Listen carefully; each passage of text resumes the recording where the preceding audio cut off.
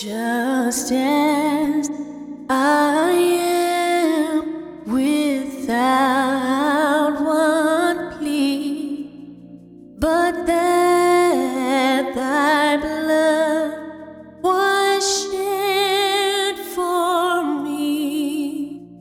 Hello and welcome to episode number 8 of In the Word with Mel Bennett, a study of scripture passages from the Word of God. It's great to have you with us. My name is Steve Webb. Today, Pastor Bennett will continue his teaching from the Gospel of John. He'll be looking specifically at John 1, 15 through 18. Pastor, it's all yours. Thank you, Steve, and it's good to be back with you again today. We're going to deal with our podcast number 8 on the inexhaustible fullness and the revelation of God, taken from John 1, 15 through 18. In these verses, we read the following. John bore witness of him and cried out, saying, This is he of whom I said, He who comes after me is preferred before me, for he was before me. And of his fullness we have all received, and grace for grace.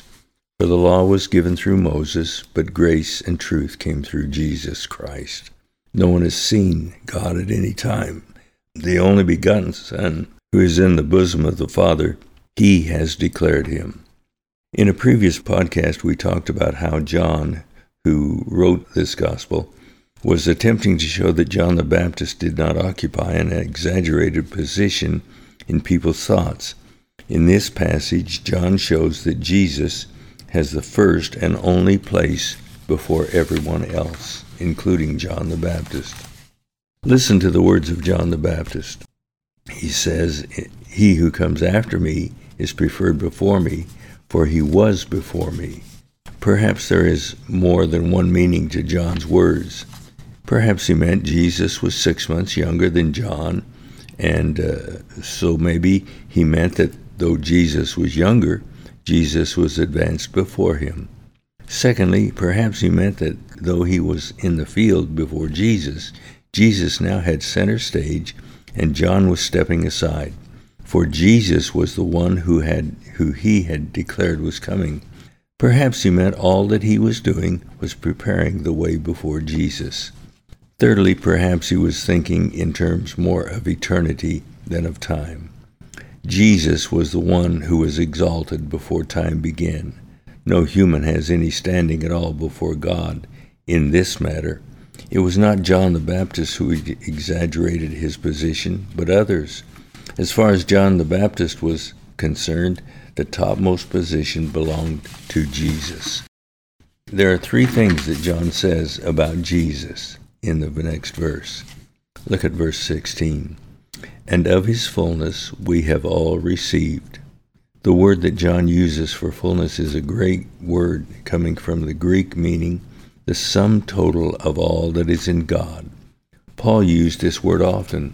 Colossians 1:19 he said, For it has pleased the Father that in him all the fullness should dwell.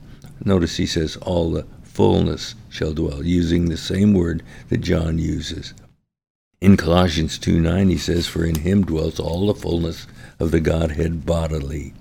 John is saying that in Jesus dwells the totality of wisdom, the power, and the love of God. Because of this, Jesus is inexhaustible.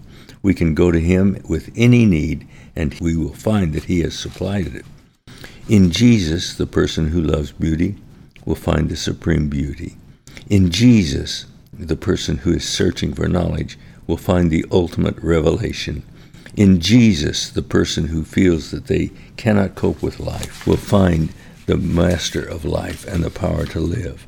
In Jesus, the person who is conscious of his sin will find the forgiveness of sin and the power to live a good moral life. In Jesus, the fullness of God, all that is in him, becomes available to the person who trusts him. For he says, secondly, from him we have all received grace for grace. The phrase in the NIV reads, grace in place of grace already given. And I really like that translation because I believe it speaks more to the meaning of the word than any other translation does. What does this strange phrase mean, though? There are several things it could mean. Number one, in Jesus we have found one beautiful wonder leading to another. A pagan king asked a missionary once what he might expect if he became a Christian.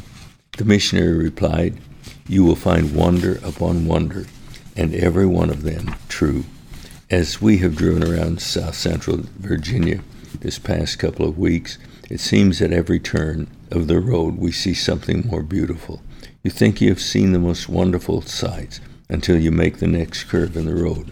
Always there is something more beautiful. Always there are fresh experiences for the person who is willing to see them. So it is with Christ. The more we know of him, the more wonderful he becomes. A few years back, Bill Gaither wrote a beautiful song that so well expresses this.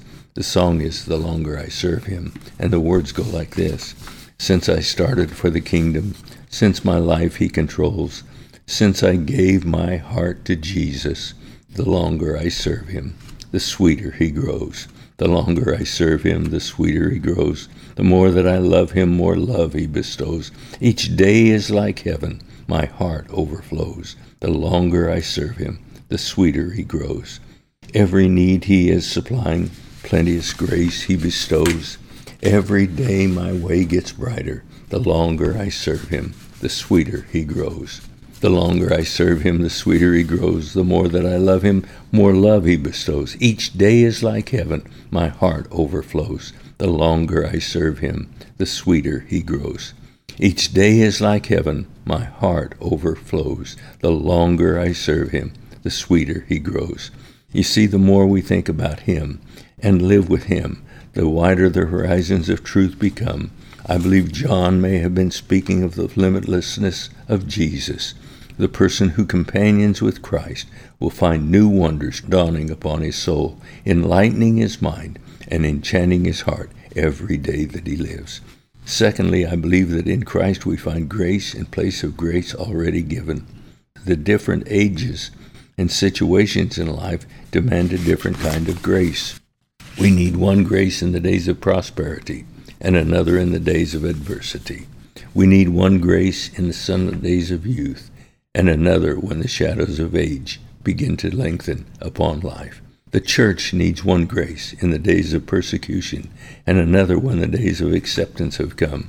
We need one grace when we feel that we are on the top of things and another when we are depressed and discouraged and near to despair. We need one grace to bear our burdens and another to bear the burdens of another. We need one grace when we are sure of things and another when there seems nothing certain left in the world. You see, the grace of God is never an inactive thing, but a dynamic thing. God's grace never fails to meet the varied situations of life. All through life, we are constantly receiving grace in place of grace already given. For the grace of Christ is adequate for any and every situation. Thirdly, he says this: "For the law was given through Moses, but grace and truth came through Jesus Christ." Verse 17. In the old way of life, life was governed by the law. And in Jesus, we no longer seek to obey the law of God like slaves. Rather, we seek to answer the love of God like sons. It is through Jesus Christ that God, the lawgiver, has become God the Father. God the judge has become God the lover of men's souls. This is the beauty of knowing Jesus Christ. Praise the name of the Lord. The revelation of God. Secondly, let's look at verse 18. No one has seen God at any time, the only begotten Son, who is in the bosom of the Father. He has declared him. Notice very quickly that he says the only begotten of the Son, and mark that down in your Bible, and also in the bosom of the Father. He has declared him. When John said no man has seen God at any time, everyone in the ancient world would have agreed with him, including many Old Testament writers. Exodus 33:20 and Deuteronomy 4:12 bear this out. You see, no one in the Old Testament would have thought it possible to see God. All the Greek philosophers would have agreed with this point of view. Listen to what a few of them said. Guesswork is over all. Guesswork is over all. Never God and man can meet. Another said God is beyond everything. And finally, someone said, Whatever God was, he was far from being within the reach of ordinary man. No one in John's day would have disagreed when John said that man had never seen God. However, John does not stop there. He goes on to make the most startling and tremendous statement. He says Jesus has fully revealed to people what God is like. Why should it be that Jesus could do what no one else has ever done? Wherein lies his power to reveal God to people? John says 3 things about Jesus that bear this out. They are, first of all, Jesus is unique. Unique is translated from a Greek word that means only begotten. It came to mean specially beloved. An only son would have a special and unique place of love in his Father's heart. It is in this connection of the New Testament, and it is the conviction of the New Testament, that Jesus is unique, that there is no one else like him, that he can do for men what no one else can do. He is the one, and he is the only one who can bring people to God and bring God to people. Secondly, he says Jesus is God. Here we have the same expression that John used in verse number 1. He is saying that Jesus is in mind, in character, and in being one with God. To see him is to see what God is like, because he was divine, and being divine, he is God. Thirdly, he says Jesus is in the bosom of the Father. I love this statement. This is a Hebrew expression which means the deepest intimacy possible in human life. It is used of a mother and a child, a husband and a wife, of 2 intimate friends. When John uses this phrase about Jesus, he means that between Jesus and God the Father, there is complete, total, and uninterrupted intimacy. It is because of this intimacy that Jesus is able to reveal God to us, for he is one with God. In Jesus Christ, the distant, unknowable, invisible, unreachable God has come to mankind, and God can never be a stranger to us again. Praise his wonderful name. That's what John is saying to us in these verses. In about 1794, Charles Wesley, one of the founders of the Methodist Church, I believe, wrote a beautiful song called Love Divine. Listen to the words as we bring this podcast to a close. Love divine, all love excelling, joy of heaven to earth come down. Fix in us thy humble dwelling, all thy faithful mercies crown. Jesus, thou art all compassion, pure, unbounded love thou art. Visit us with thy salvation, enter every trembling heart. Breathe, oh breathe thy loving spirit into every troubled breast. Let us all in thee inherit. Let us find thy promised rest. Take away the love of sinning, Alpha and Omega be, end of faith as its beginning. Set our hearts at liberty. Come, Almighty, to deliver. Let us all thy life receive, suddenly return, and never, never more thy temples leave. Thee we would be always blessing, serve thee as thy hosts above, praise and praise thee without ceasing, glory in thy perfect love. And finally finish then thy new creation, pure and spotless let us be. Let us see thy great salvation perfectly restored in thee, changed from glory unto glory, till in heaven we take our place, till we cast our crowns before thee, lost in wonder, love, and praise. Join me in a word of prayer, would you please? Our Heavenly Father, we thank you today for the opportunity of speaking to these people, and I pray, O God, that you will take the words that we have shared and plant them deep in the hearts and lives of men and women today until they believe and receive and accept the fact that Jesus Christ is truly the Son of God, to be exalted above every other person and every other thing. As such, he is the granter of all of our needs. So, Lord, whatever needs are presented by the people today that are listening to this, meet their needs, I pray, O God.